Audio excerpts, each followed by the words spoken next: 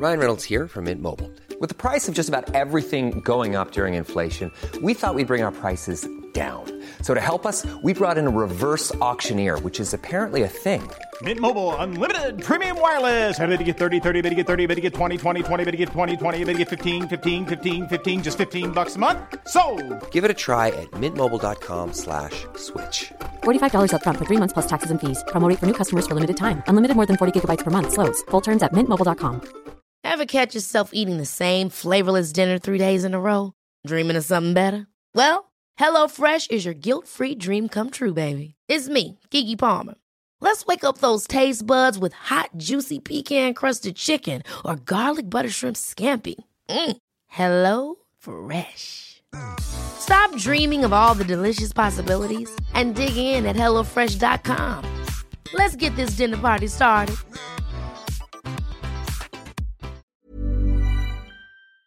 You're listening to the Hawksby and Jacobs Daily Podcast. This is Paul Hawksby, and this is the H&J Daily, some of the best bits of this afternoon's show. Well, the virus meant Charlie joined me remotely this afternoon, but was on fine form. We had a good old chat. You were on excellent form this afternoon and contributed brilliantly, so you'll hear the best of those, as well as Katy Perry featured in this afternoon's show. Matt Ford, comedian and Forest fan, joined us and had a lovely story for us, or whatever Storus is, and a lovely story for us with a bit of a Christmas theme. And I think that will probably do you. Amongst all the conversation. Oh, Martin Kellner. Let's not forget Martin Kellner. And Mike Ward with his Christmas TV. So he really did mark your card for all the best Christmas TV. Here it all is. Good afternoon, everyone. Good afternoon, Charlie. Good afternoon, Paul. How are we doing? It's nice to be with you. Yes, nice to be with you. Now, we should point out, the listeners will know that you had to take an enforced break because you were a COVID house. I was. You've come through it relatively unscathed, but your missus hasn't, and so you're kind of on childcare duty, wife care duty, live from Oxfordshire today, aren't you? I'm live from Oxfordshire, looking after my wife, and she was pretty poorly yesterday, but she's a lot better today and coming through it. And like a lot of people, we've all got to just manage our expectations of Christmas, haven't we, Paul? You know, it's just how it is. You know, elderly relatives can't come over or anything like that. So, look, I'm from home. I hope it sounds all right. I think we'll be able to do the show. We'll be absolutely fine. You may go a bit Norman Collier now and again, but we've come to expect that. Really, that's that's what happens in broadcasting these days. Thing about Christmas Day is, Paul, you know, I'll talk to you about this actually, was, Johnny Wilkinson, he always used to say, you know, I even practice my kicking on Christmas Day. And that always used to be held up as the wow, this guy is so committed to his. I only practice my kicking on Christmas Day. So you go out. Yeah. You go out and Andy used to play, I don't know if he's retired now, but Andy used to go and play a Christmas morning match with his sons and his sons' friends every day. I think he has gone into retirement officially now. Oh, why is that? But that was until quite recently. They'd go out and have the Christmas morning game every year. Maybe that's a tradition. Maybe there's something that you only do on Christmas. Don't say eat turkey.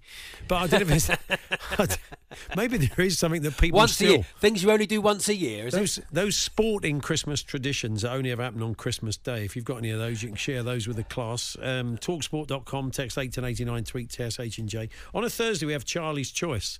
And I'm given absolutely no control. Although you might have thought it'd come early on Tuesday when Charlie came up with a Cow 11.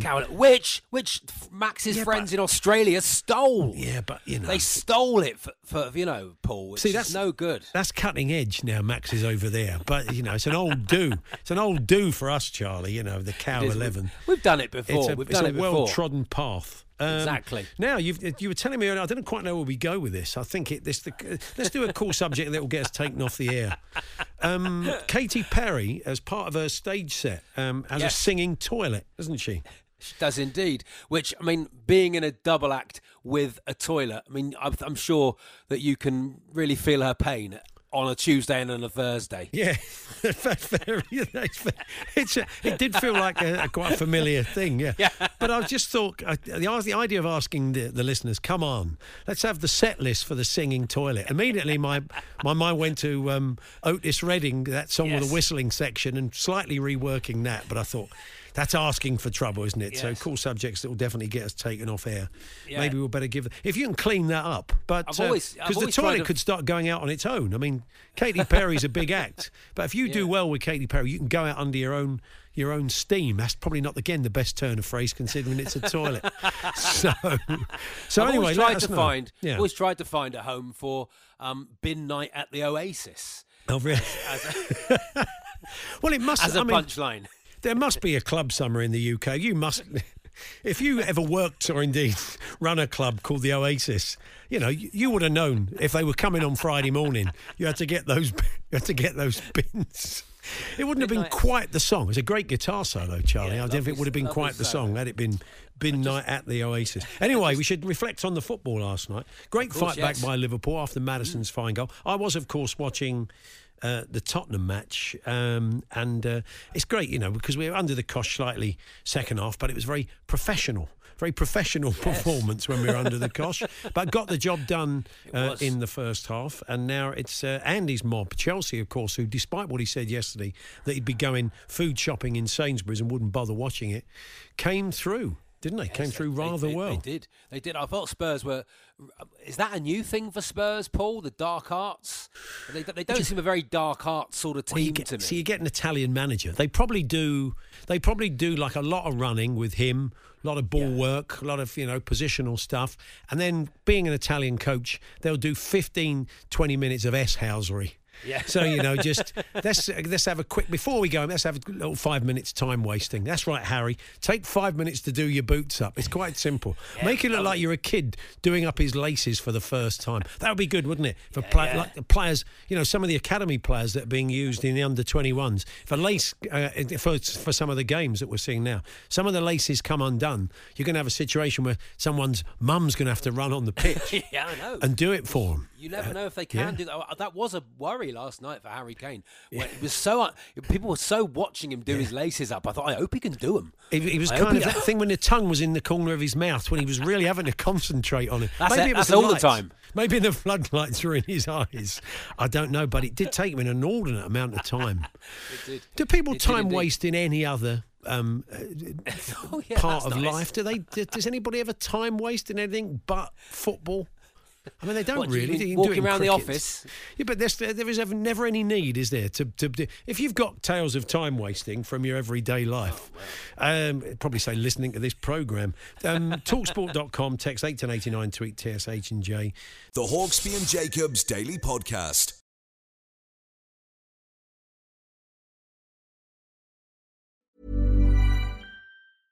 Hey, I'm Ryan Reynolds. At Mint Mobile, we like to do the opposite of what Big Wireless does. They charge you a lot, we charge you a little. So naturally, when they announced they'd be raising their prices due to inflation, we decided to deflate our prices due to not hating you. That's right. We're cutting the price of Mint Unlimited from $30 a month to just $15 a month. Give it a try at mintmobile.com/switch. $45 up front for 3 months plus taxes and fees. Promo rate for new customers for limited time. Unlimited more than 40 gigabytes per month. Slows full terms at mintmobile.com. Here's a cool fact. A crocodile can't stick out its tongue. Another cool fact, you can get short-term health insurance for a month or just under a year in some states. United Healthcare short-term insurance plans are designed for people who are between jobs, coming off their parents' plan, or turning a side hustle into a full-time gig. Underwritten by Golden Rule Insurance Company, they offer flexible, budget-friendly coverage with access to a nationwide network of doctors and hospitals. Get more cool facts about United Healthcare short-term plans at uh1.com. Hey there, it's Michelle Norris. I'm host of a podcast called Your Mama's Kitchen. When I travel, I'm usually looking for a way to find a taste of home when I'm not at home. And one of the things I love to do when I am at home is entertain. And Airbnb allows me to do that. When I was in California recently, I rented a house that had a great kitchen. And when we were sitting around the table, we were all thinking, we're in someone else's house. Someone could be in all of our homes as well. If you have a home, but you're not always at home, you have an Airbnb. Your home might be worth more than you think. Find out how much at airbnb.com live.com/host.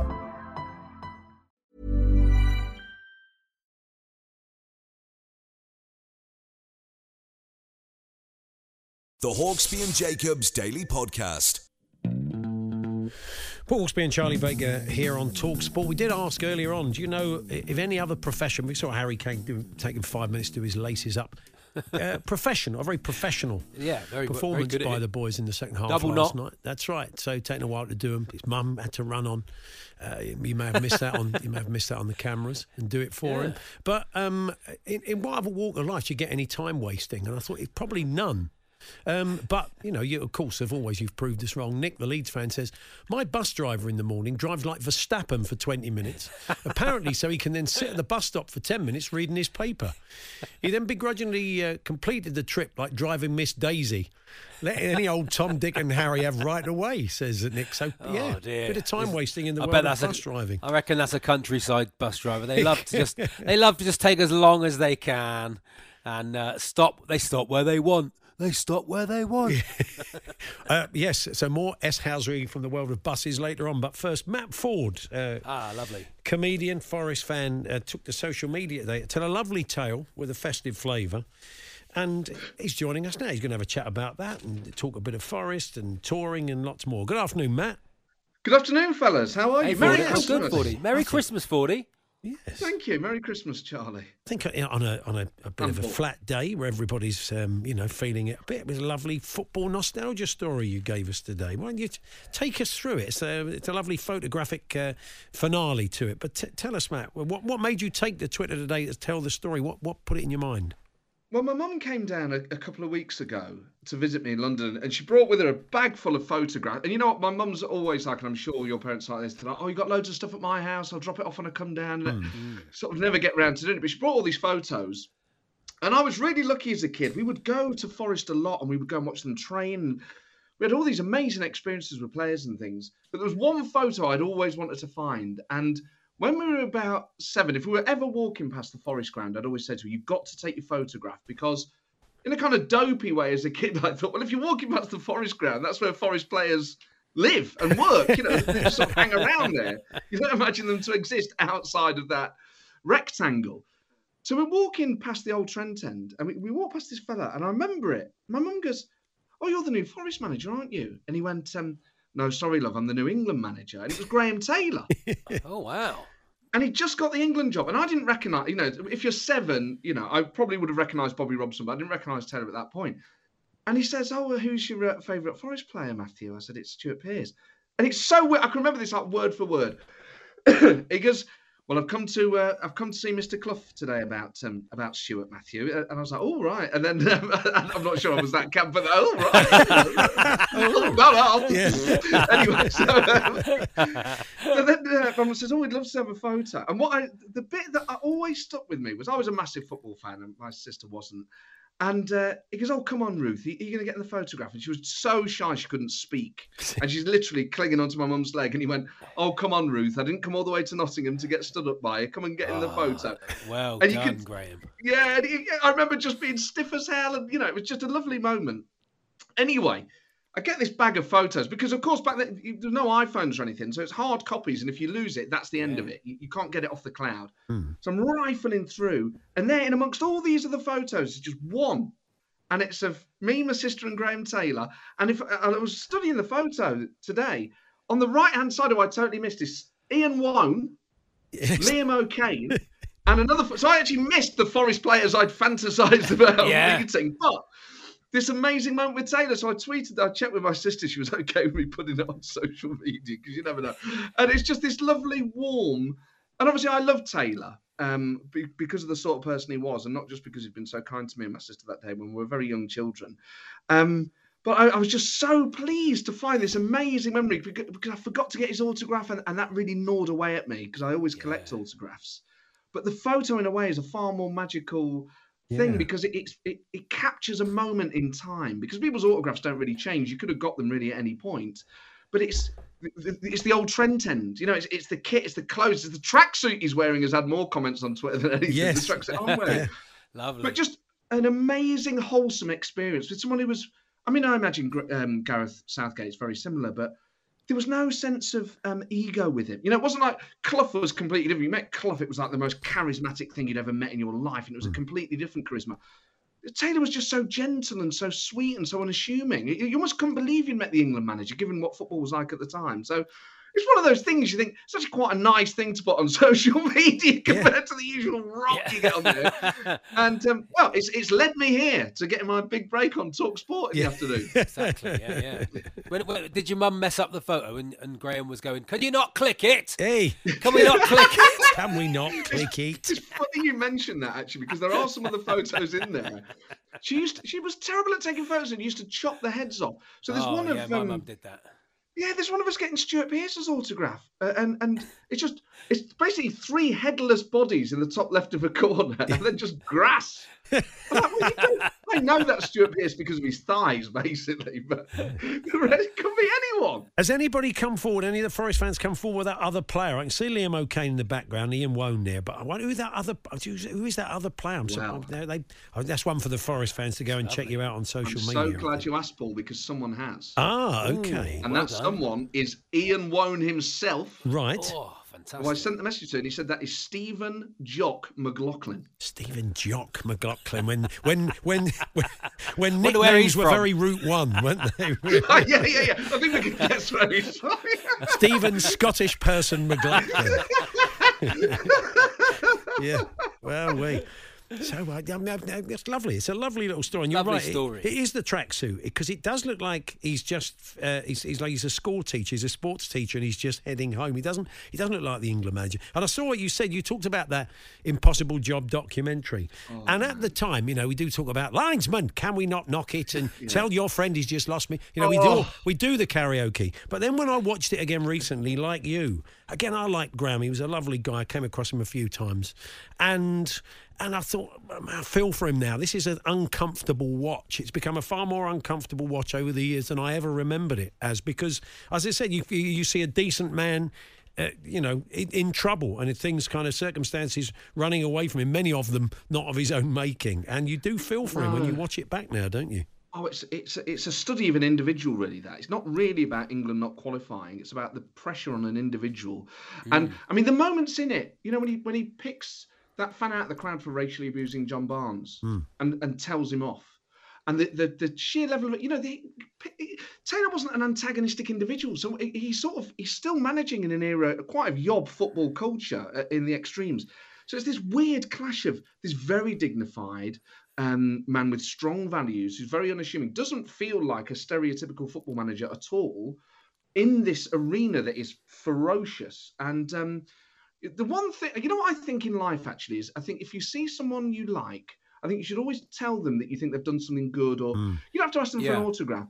Because I really wish, and this is a total selfish thing, I wish I'd been able to meet Taylor as an adult and just say to him, I really like you. There's no one in football like you, and you were so kind to me. You almost want to tell people like that, particularly people like that, what they meant to you. And I think in life, we so often moan and we're more likely to complain, and supermarkets will tell you that even before social media. But I think if you've enjoyed something, do tell the person, do write. I tell you what's really odd, really odd sort of, I don't know if you've got time for this. One of the most surreal things, I've basically become friends with an actor called Alan Ford. He plays Bricktop Tony in Snatch. Oh, yeah, brilliant. Oh, yeah. Iconic. And this happened, I think in life, go for it, right? So me and a mate were talking about him in a pub years ago. Another comedian called Lloyd Langford, who's now based in Australia. And he's Welsh. And he said, we should just invite him on for dinner. We should email his agent. I said, people don't do that. He goes, my mate did it. Anyway, we email Alan Ford's agent. We end up taking Alan Ford out for dinner. Bricktop Tony from Snatch. It was the most incredible thing. And just because we got in touch and said, we're massive fans, we'd like you to take you for dinner, we've ended up being friends with this amazing guy who's, one of the most amazing people I've ever met. And I just think, in life, tell people when they've done something good. And it doesn't have to be famous people. Yeah. And I just think life becomes so much more positive and enjoyable if you do. I do sense he's probably the same. People you love with love. There he is. Give a bit of James Show Taylor them there the from way Charlie. that you feel. Let's see those arms. Yes, Bricktop, I imagine, is the same off as he is on. I don't imagine him when you meet him and saying, "Hello, Matt, how are you, love?" It's an absolute joy, and it's so different. There was me and Giles Brandreth the other day. Did you see me as Bricktop? Yeah, I gave my Bricktop. My Bricktop was a triumph. 5 stars. He's not like that, is he, Matt? No, I mean, he obviously has all the mannerisms and the kind of verbal tics of Bricktop, but even when he's just you're having a normal conversation with him, I'll say, "What would you like to drink?" And I'll have a large glass of Sauvignon Blanc.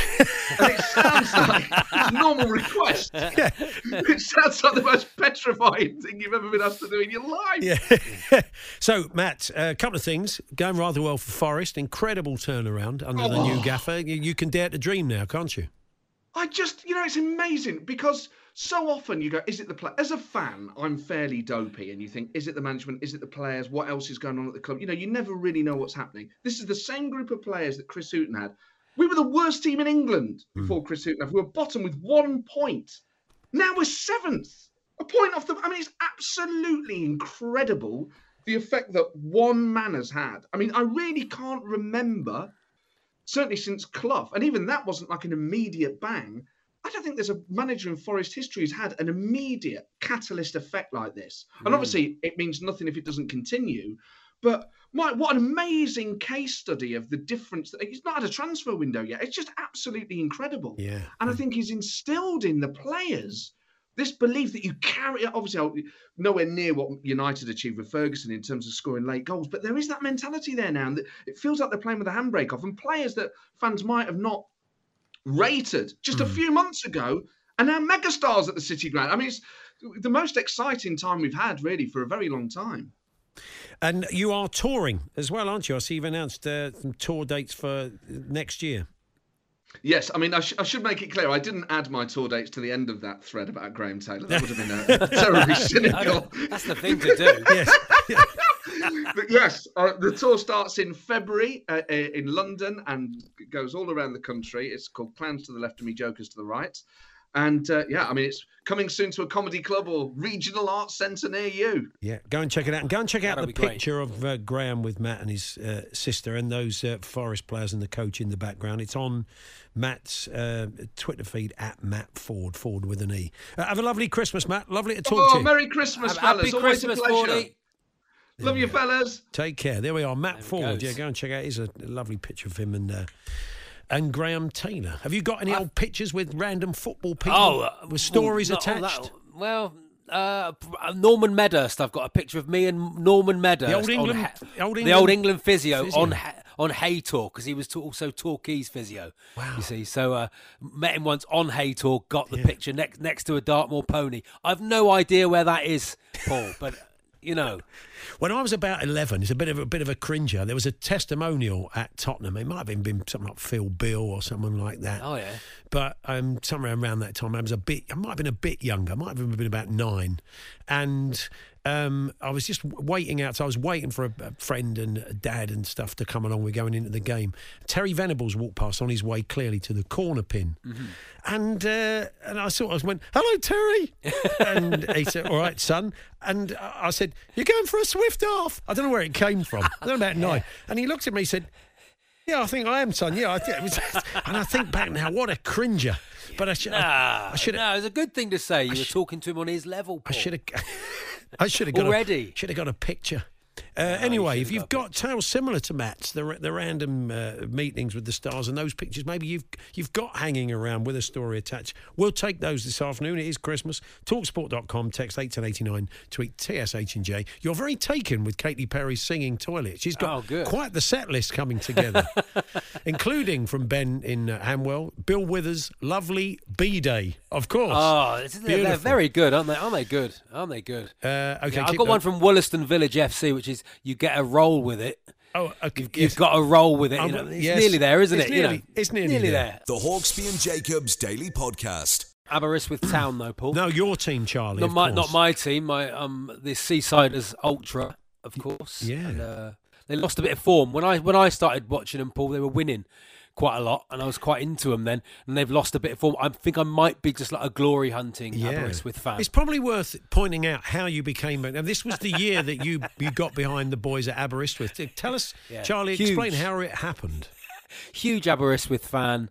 Obviously nowhere near my one true love, Torquay United, Paul. But on this show, we often have to choose a bet. What we're going to be doing it a bit later in a minute with a bet builder with Paddy Power, and I chose a dead cert, an absolute dead cert of TNS to beat Aberystwyth Town. Yeah. Aberystwyth Town's struggling a bit, and TNS are flying at the top of the league. Always win that league, the Welsh League. And I thought nailed on. Anyway, Aberystwyth Town, of course, won that night. They beat with an 86th minute winner or something like that.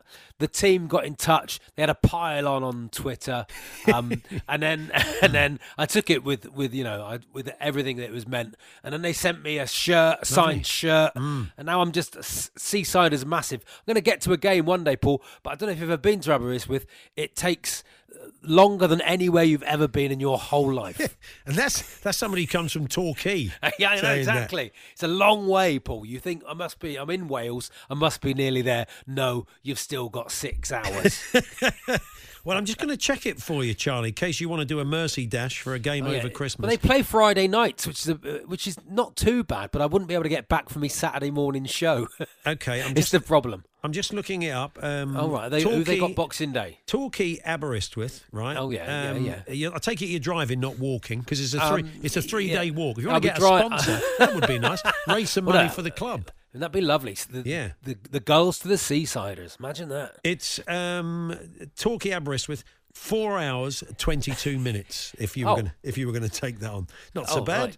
Right. Not too bad at all. No, not too bad. But I don't think I will be doing it yet, Paul. I don't think I will go to a game at some point. But my current goal is to get through Christmas. Yeah, I can understand that. Just if you were any kind of intrepid radio broadcaster, you'd already be in the car now, and we'd just basically be doing this all as an outside broadcast. Yeah, what a shame. And then we'd be getting guests along the way, and there you are breaking down on the Brecon Beacon. Is this payback for me trying to get you to go next year to the pie eating championships? Yes, it certainly is. Now, Charlie, we did mention earlier on, you brought us news of Katy Perry singing Toilet. When she goes on the road, one part of her show, it's a massive orange toilet, isn't it? Yeah, she's got the eye of the tiger, Paul, but let's gloss over that. Yeah, so she comes out, and the toilet comes out and does a couple of numbers. I mean, not as a warm-up, I take it. It's just like, I don't know. It's a kind of novelty bit during the show. I don't know. Does she leave the seat up? What happens? No, I wouldn't go down well with it. Revin Redding says ABC's The Loo of Love. You've got to do that. Nice. That would be. Very we're looking nice. For basically what we're doing. It's the loo. It's the loo. That's it. The loo of love. We're trying to build a set list for Katy Perry singing Toilet. The best one probably so far has been Sonny and Cher's I've Got You Bend, which we had earlier on from Adam in Warsaw. I gave you that one, didn't we? So you can keep those coming. Talksport.com, text 81089 or tweet to TS. Oh, Ruby by the Kazi Chiefs. Oh, that's nice. Thank you, Tommy, for that. The Kazi Chiefs, that's nice. Great. That's clever. The backing group. We also asked you, in any other walk of life with a little bit of time wasting going on, a little bit of gamesmanship from Tottenham in the second half as they were under pressure against West Ham. A little bit. Does time wasting go on in any other walk of life but football? And it does. Ralph, who's a bus driver in Stockport, he's a City fan. He said OAPs, they're very good at wasting time. He said they turn up at 9:29 and they pretend they can't find their free bus pass.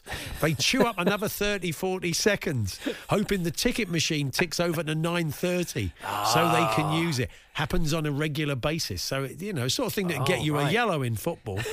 They're getting away with it. She's gone down with a hammy. Yeah. It's Arthur. Arthur's gone down with a hammy. You can't take the bus yet. It's cramp. Get him off the side of the pitch. Get him off. Roll him off. Get him away from the bus stop and work on him then. I can't move him. He's too bad.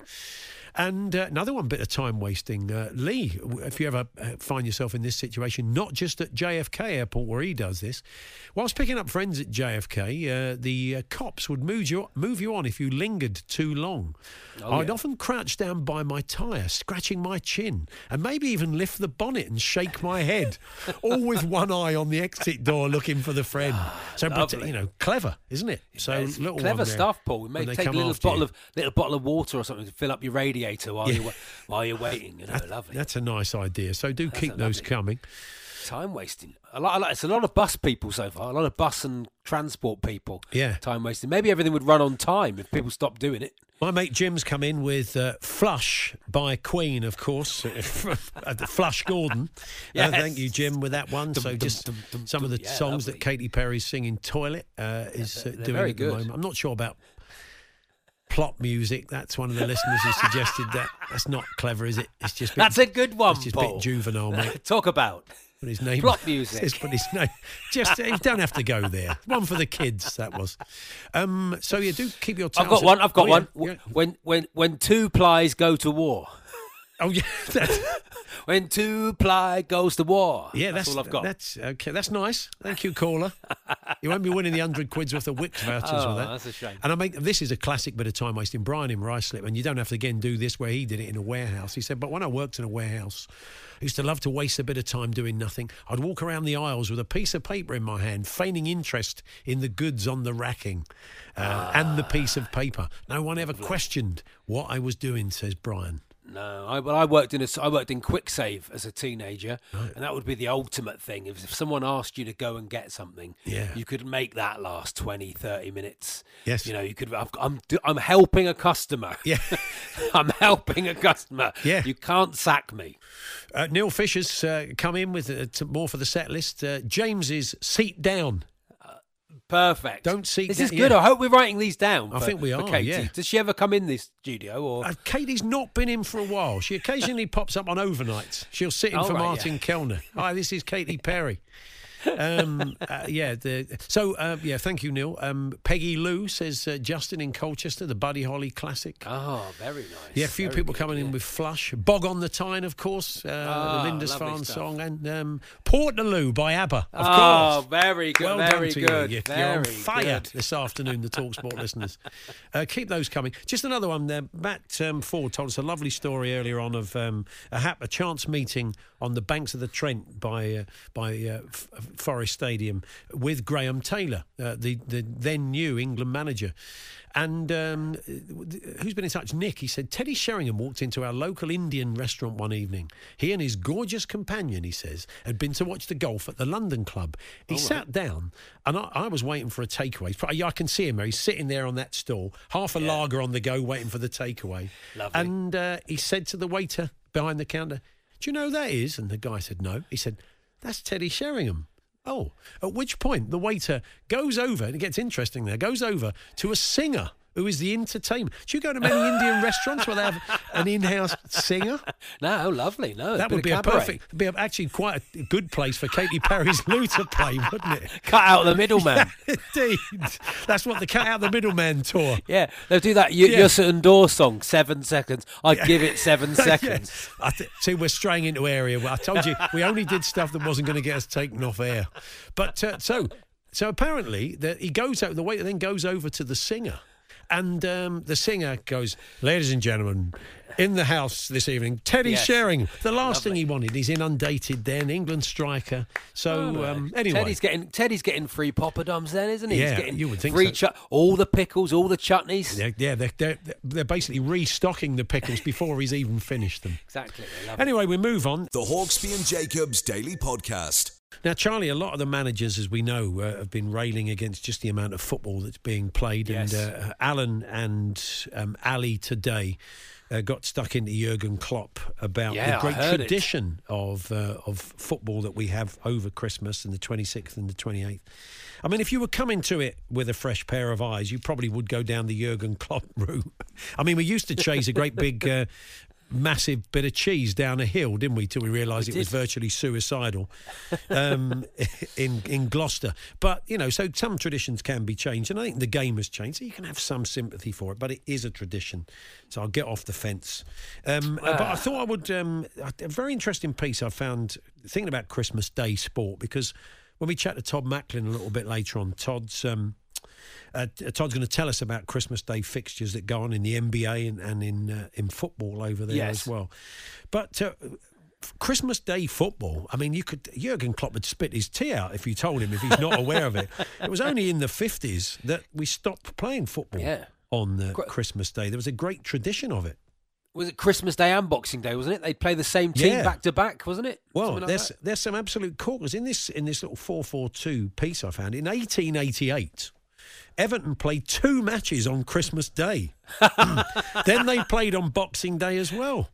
Imagine the physios. Imagine Jurgen going in. Rafa going absolutely mad. They're making him two games in a day. That two can't games be in right. a day. Then another on Boxing Day. All 3 matches took place at Anfield, which was Everton's pre-Goodison Park home. Yeah, Christmas morning they played the Lancashire Cup tie against Blackburn Park Road.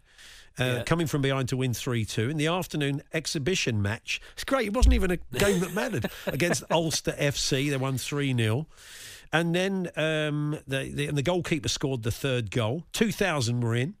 Then Boxing Day, they played against Bootle. Apparently, there was a hailstorm ending in the goalless draw, so that one would have been last on the old match of the day.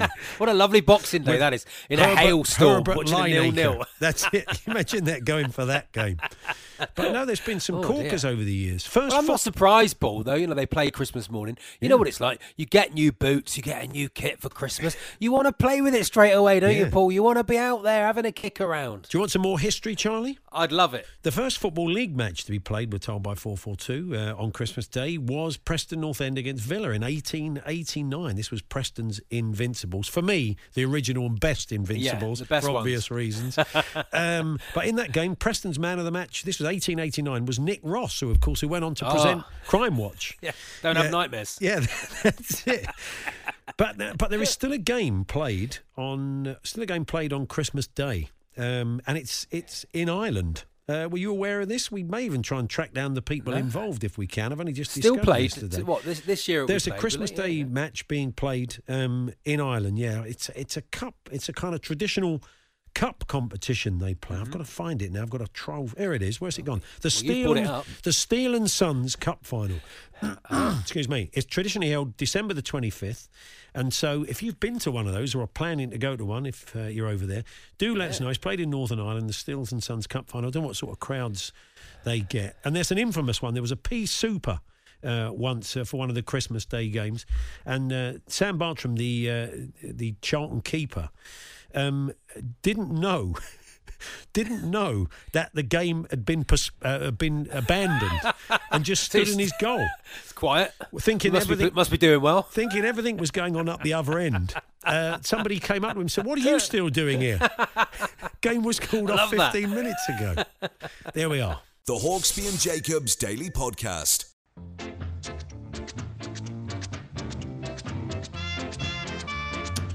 No, it's not Friday. Don't worry. It is Thursday. Tomorrow we have the traditional Christmas Eve party with the listeners and some classic clips. So we've shifted a few Friday regulars to Thursday. Mike Ward's coming up with the festive telly preview, the non-sporting stuff. Tom Macklin's going to join us, where they do love a bit of Christmas Day sport. That's their tradition. And Martin Kellner's here with a week of sport, just under a week of sport on TV. Good afternoon, Martin. Good afternoon to you, boys. Yeah. So what have you been delving into this week? Well, the Children's Film Foundation, I don't know whether you remember that, but it was a thing, wasn't it? Loads of people did start in the Children's Film Foundation. Phil Collins, wasn't it? Calamity the Cow? That was a famous one, wasn't it? I think Dennis Waterman was in lots of them. Yeah, absolutely. Well, there's one called Cup Fever, which was made in 1965 and has cameo roles by lots of the Manchester United players of the era. Matt Busby's in it, Dennis Lord, George Best, loads of them. But also a fine cast of character actors and comic actors. David Lodge, remember him? Mustachio, fantastic. Worked with Spike Milligan for many years, didn't he? He did. That's the guy, and he's the heavy in this. Basically, the film it's about a junior football team, young football team, who are getting kicked off their ground by the wicked counsellor, played by David Lodge. Yeah. He's the guy who wears a sheepskin jacket and drives a Humber Super Snipe. So he's the wicked straight counsellor. He's going to kick these, but almost all those films of that era were a bit, it was either Cliff Richard and the councils are going to close down his youth club, and it was people drinking frothy coffee in their espresso bar, and that was going to be closed down, and they'd all band together to save it. And it's exactly the same plot. How we kids in those days just watched the same film over and over again, just with slightly we were less different demanding. costumes. We were happy with a hoop and a stick, weren't we? We and were. a bag of toffee every Christmas. And a Indeed. Satsuma if you were lucky. If you were lucky. Well, there's one or two. It's 1965. This movie. One or two things apart from the cast, which is Bernard Cribbins. Bernard Cribbins plays the kindly copper. Norman Rossington. There's a name from. He was in the Army Game years ago. Dermot Kelly. Ask your granddad, kids. Yeah, it is. It very much is actually granddad time. Are we going? What are we going for? The big millennial audience. So what are we trying to? What are we aiming at here, Martin? You think? I'm figuring this time of the year, the kids are out and about. Isn't they? No one's out and about. Are they? Well, I know. There's a lot of it. I've actually tested negative this morning, so was able to get down to the supermarket. Got a trolley with a wonky wheel, and I said to him, I said it's great. If I was an observational comic of the early 1980s, this would be ideal. It'd be perfect. I see Charlie's just writing it down though. Wonky wheel shopping trolley. A trolley with a wonky wheel sounds like one of Bernard Cribbins' songs. It could have been. It would probably been on the album with "There was I digging this hole." That's it. Yeah, that's it. Well, you will like. There's one bit you'll really like in this, because there are things that set it very clearly in 1965, well, sort of clearly before the present day. And there's one of the kids. They've all got nicknames, Sparky and all that sort of stuff. And one of the kids' nicknames is Fatso.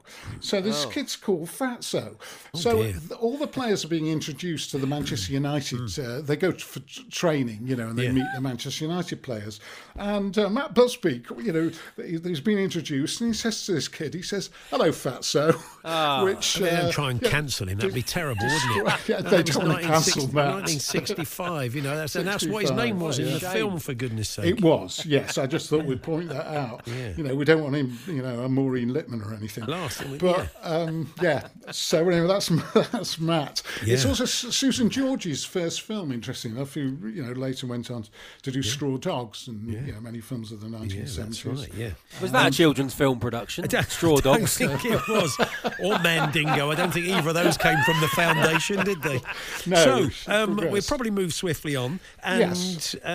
You've it's fun though. It's on Talking Pictures. They're always fun, those movies from this. I mean, kids, if you're out there, a little time capsule for you. I've seen some of the. Definitely. Yeah, okay. So go and check it out. You watched a film called Detroit. This is not the one about the guys all holed up in the house by the police, is it? No, this is predictive text. The film was called Dettori.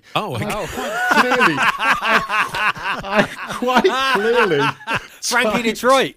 Yeah. Forget about it. Yes. Yes, it's guys and dolls all over again. No, I quite clearly typed Dettori, and it came as, and my flipping computer or my phone said to me it's called Detroit. No, it's another hugely long documentary. We've been saying how long these, how they get sprawling now, these documentaries. We had the Beatles one, obviously about 6-7 hours, whatever it is. And then the other one, the very good Glenn Hoddle documentary, that's very long as well. And this is 2 hours, 19 minutes, which is, it's a great story. But once you've told it, basically, Frankie Dettori's dad was a bit of a tartar, really. He sent Frankie Dettori, as is fairly well known, over to England at the age of 14. Dettori didn't speak a word of English. He was I don't know what the Italian equivalent of a Victorian father is, but he was very much like that. Never spoke to Frankie Dettori's sister for 30 years, I think, or 20 years. He was, and even when Frankie Dettori got married, you know how sometimes they say it was an amicable divorce. Frankie Dettori's dad was the polar opposite of that. Right. Because it all kicked off like 20-odd years later at Frankie Dettori's wedding. Wow. Yeah. Oh, gosh.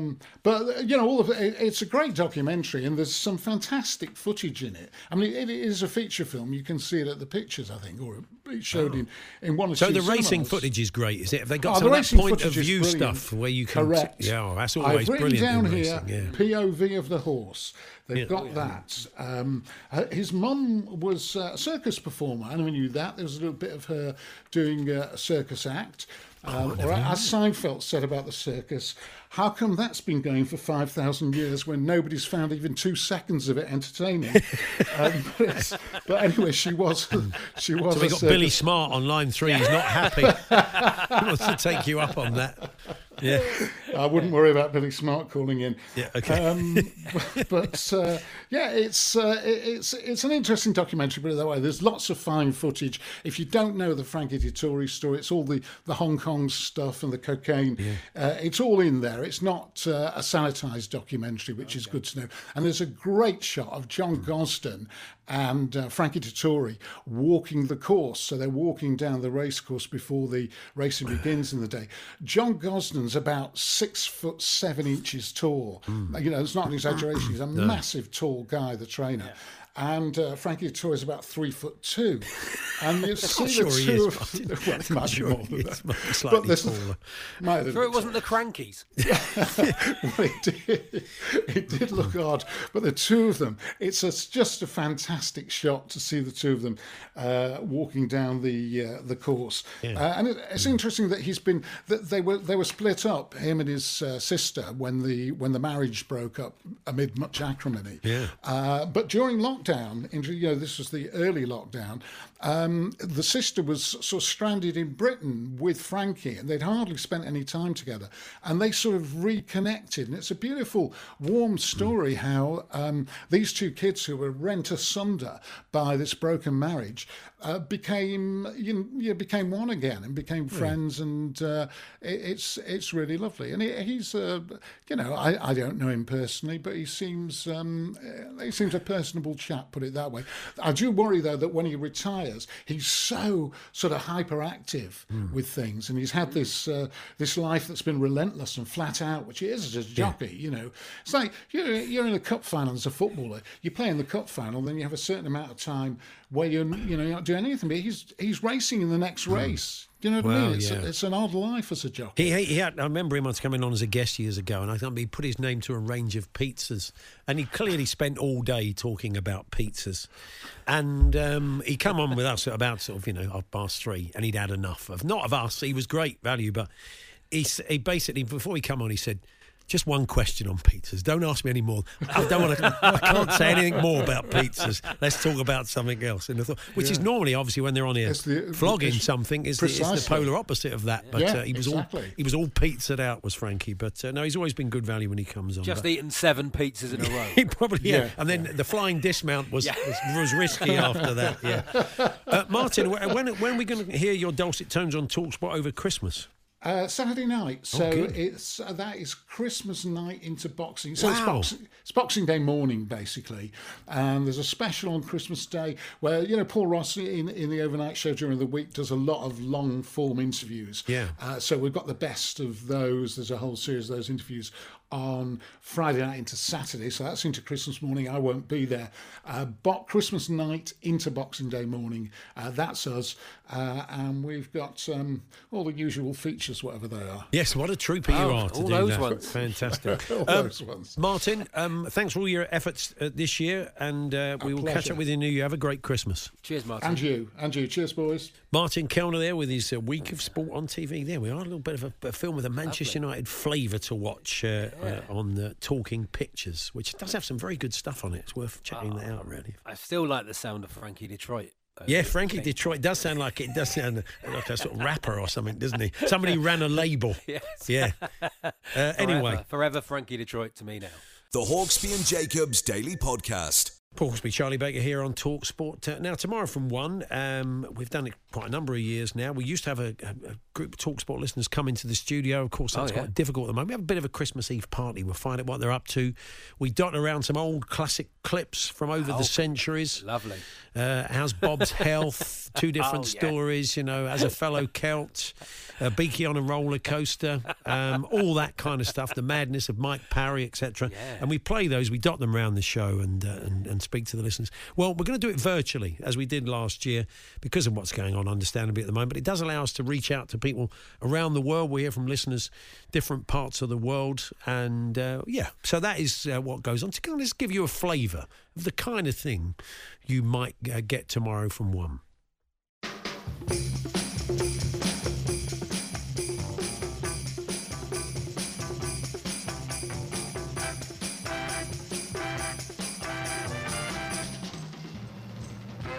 And he just Good busted start. one of the lights. That's a good start. There's some port here as well. I just opened a couple of bottles of bubbly. Yeah, Oh, so one we'll Prosecco, have a bit of a party. There's far too many mince pies as well. My puppet pal, Sockley Park, joins me for Don't Ask Me of the Year. Sockley Park, There he yeah, is. he's got his own. Look at that. That's the first. Look, it's very low tech, isn't it? Really.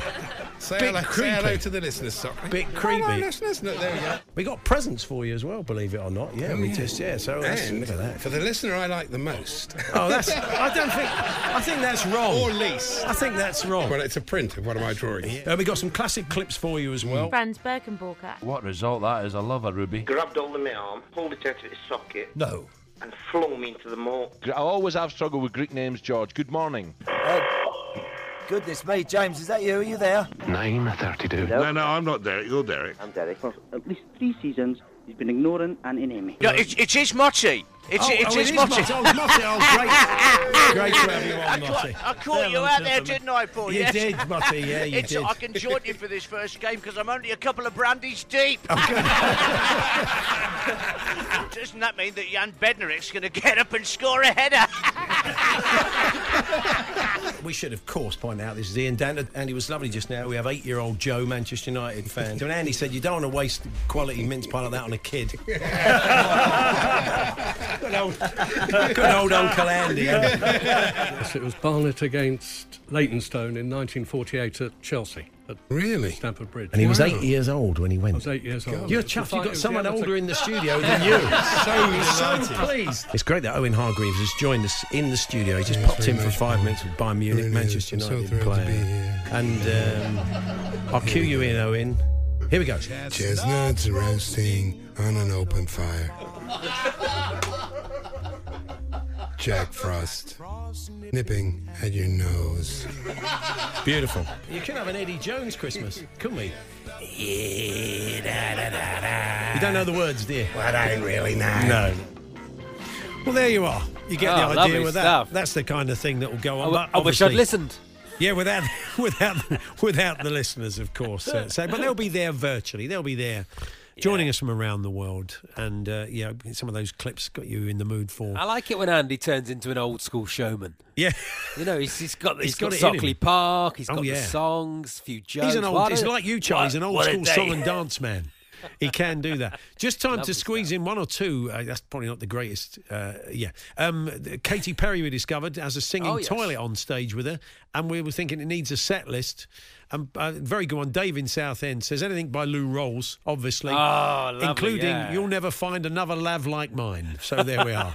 I think he may have just won. Or Outhouse by Madness, said Mark. Thanks for all of those this afternoon, because very shortly we'll be back and we'll be hearing from Mike Ward, Brighton supporting Star columnist, to look at the festive telly that's coming up shortly. The Hawksby and Jacobs Daily Podcast. This is Paul Hawksby and Charlie Baker here on TalkSport, and it's now time to look at the Christmas telly. Oh, lovely. Get the old Radio Times out, Paul. Flick through it. Yeah. Circle the ones you like. Well, I don't People think still do it or not? People sit there with a highlighter pen like that anymore, Charlie. What a shame. They have their on-screen planner. It's I know. We've all gone digital. We've left the analogue days behind, or Sad maybe not. news. Sad days. A man who possibly sits there with his Stabilo highlighter, I don't know, is a man we always turn to for TV. Of course, the Stars Brighton supporting Mike Ward. Good afternoon, Mike. Hi, Paul. Hi, Charlie. So, Mike. are you still analogue or not these days? I'm an analog kind of guy in a lot of ways. I believe in sort of yin and yang. lovely. In that sense, because I like to sort of think that there's a lot of decisions to be made. The digital world makes you make too many choices, and I quite like the old-fashioned. This is on at 8:30, and if you don't watch at 8:30, you're going to miss it. That used to be how it would be, wouldn't it? You know, that the Goonies is on at 8 o'clock. Appointment to view. We all sit down to watch the Goonies, and now you can just watch the Goonies at any time of day. Imagine saying that we must all be sitting down for the Goonies. Why are we watching that? Dad, why are we watching that? But why are we all got to sit when we can record it and watch it tomorrow? And if it's Christmas, somebody's always talking all the way through. And or shouting or throwing something. I think there are enough Christmas films on now, though. Yes. If you look at Netflix and Amazon and all the other streaming services, we are at peak Christmas film. Specifically I think. Christmas. I mean, and obviously Sky starts showing a dedicated Christmas film channel from June, so that's always there as well. So, and they're on a loop. And the thing is, people will watch them. See, I spend the whole time talking to you and saying, right, this is on Christmas Day, and then I go downstairs and we're just watching Hairy Bikers repeats from 2008 or something. It's because that's what my wife likes to watch. Something that's been lost, though, I think, in that, because we're going to sound a bit sort of elderly here, but growing up, it was that moment when maybe everybody sat around and watched Morecambe and Wise or Only Fools or whatever it was, and everybody did kind of get together at one point. The kids came down and having destroyed all their toys or whatever, and you would actually sit down and watch it. But now, as you say, it's so fragmented. I don't think that's the case. But I'll tell you what, let's crack on and see what we've got. You started saying that, and then you thought, to be perfectly honest, I'm sounding like a I realised. Wasn't Elvis good? Yeah, he was. Yeah, better than that rubbish today. Fantastic. So anyway, not going out Christmas special. Always good. Tonight, BBC One, and for a show that the BBC wanted to cancel about 10 series ago, did cancel. Yeah. It's quite rightly had great longevity, hasn't it? It has, and of course it reinvented itself, didn't it, a while back? Because obviously, the early episodes were set years ago before, and then that became a family. It's effectively two different sitcoms to all intents and purposes. Yeah. But and it's about as close to a sort of traditional old-fashioned sitcom as you can get now, that still works. That's still got that kind of modern feel to it. And they've done a Christmas panto, haven't they? Christmas panto, yeah. So it's Jason Donovan is a guest star. Right. Because the story is that Lee's wife has had a teenage crush on Jason Donovan that Lee's still jealous about to this day. And when she gets tickets for a panto, guess who's in it? Oh, indeed. Oh, who is it? Yeah, no, I can't guess. Harold I can't guess. That's lovely. Lovely stuff. Bit of Ian Charlson. Marvellous. Okay, so that's 10 o'clock tonight to get you started. Now, Christmas Eve. Then we're looking at the standouts here. The Greatest Snowman. Yeah. Wow. What came first? I know, exactly. The title? Yes, exactly that. Or the show. It's a good idea, though. It's a good idea. It's a good idea. It's one of those rare examples of something where actually, I'm a great fan of changing one letter of a programme's title to create an entirely different concept, like DIY SAS is always going to be my favourite. Oh, what a lovely idea.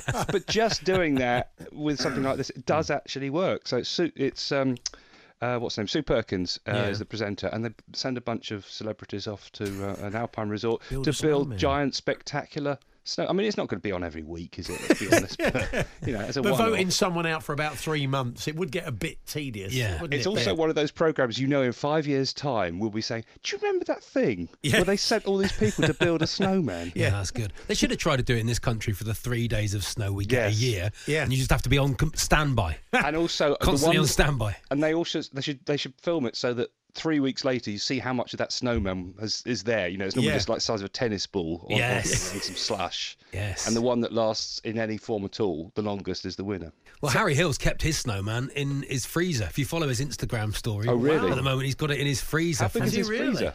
Well, it's not a very big snowman. Oh, okay. But it's still in his freezer, still going. There's something a bit creepy about it, really. It's like the police are going to come round. You're hiding in your freezer. Father Christmas is in the next shelf down. There's a Top Gear special as well, Driving Home for Christmas. Yeah. And they start out in Bethlehem. Bethlehem, in Wales. It's a village in Wales, as everyone listening in Bethlehem will be yelling at us now. Yeah. Both Bethlehems, possibly.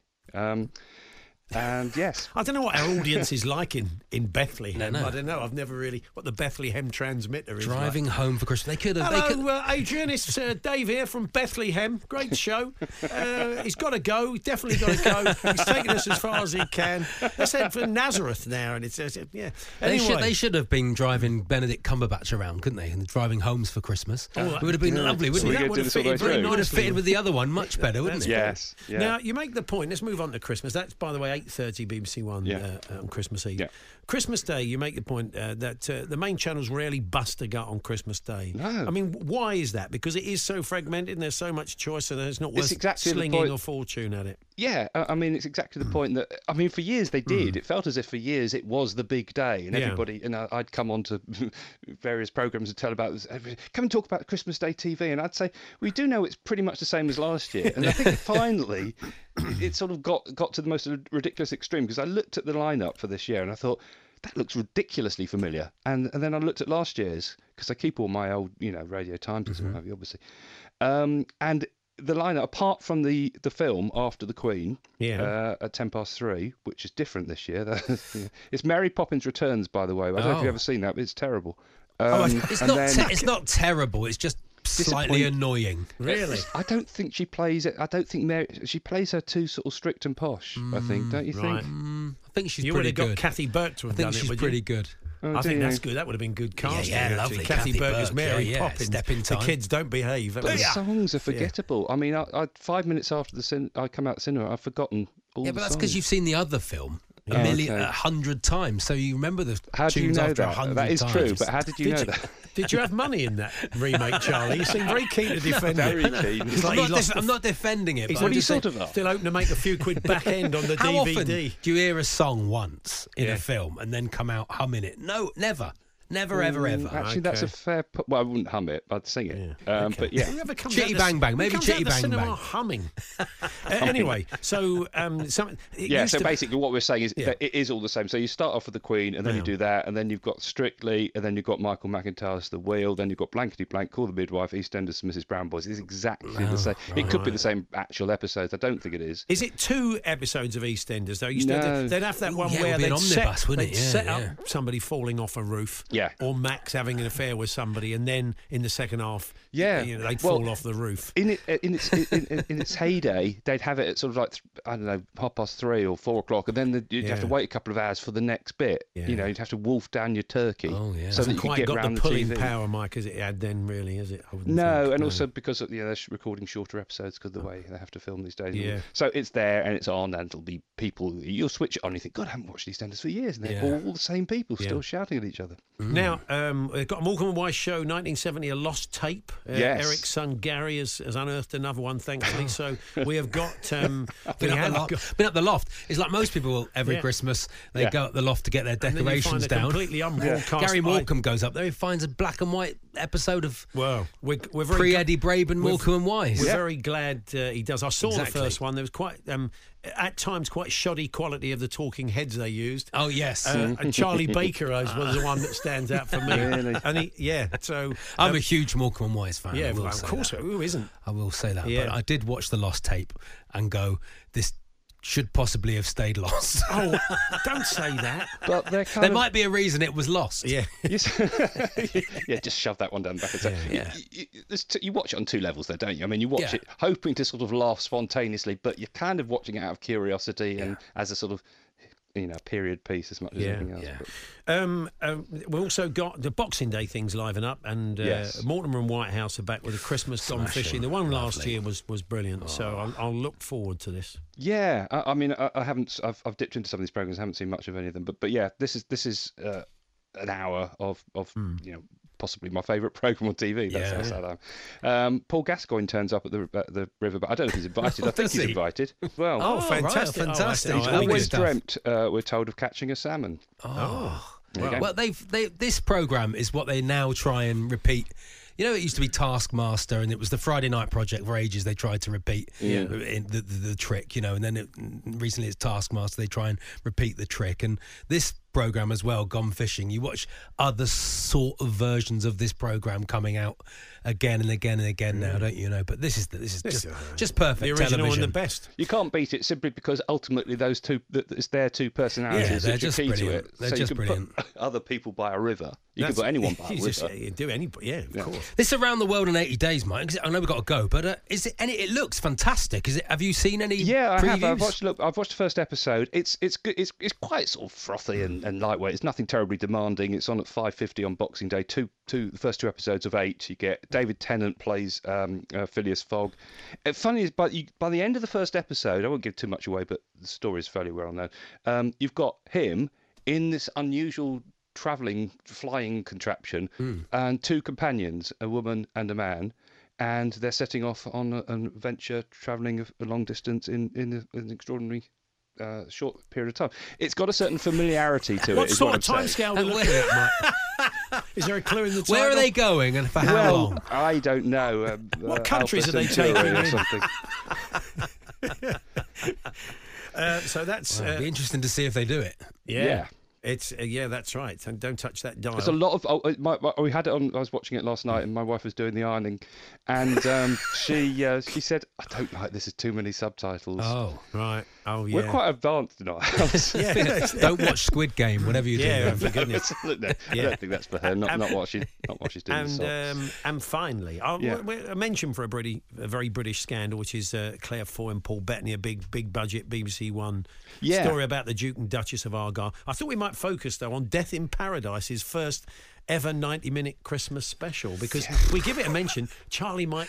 Have you ever done Death in Paradise? No, never turned up in Death in Paradise. Would be nice, wouldn't it? If they had a TV reviewer's part in Death in Paradise, you'd be interested, Mike, wouldn't you? Well, it's 3 minutes work, isn't it? Yeah. Basically bumped off before the opening titles. Yeah, and that's lovely. a great plot. I don't know if Ralph's listening or any of the production team. What a good idea. Man who works on the local paper out there writes bad TV review. Yeah, that's me. Yeah, Mike. In every respect. Gets bumped off.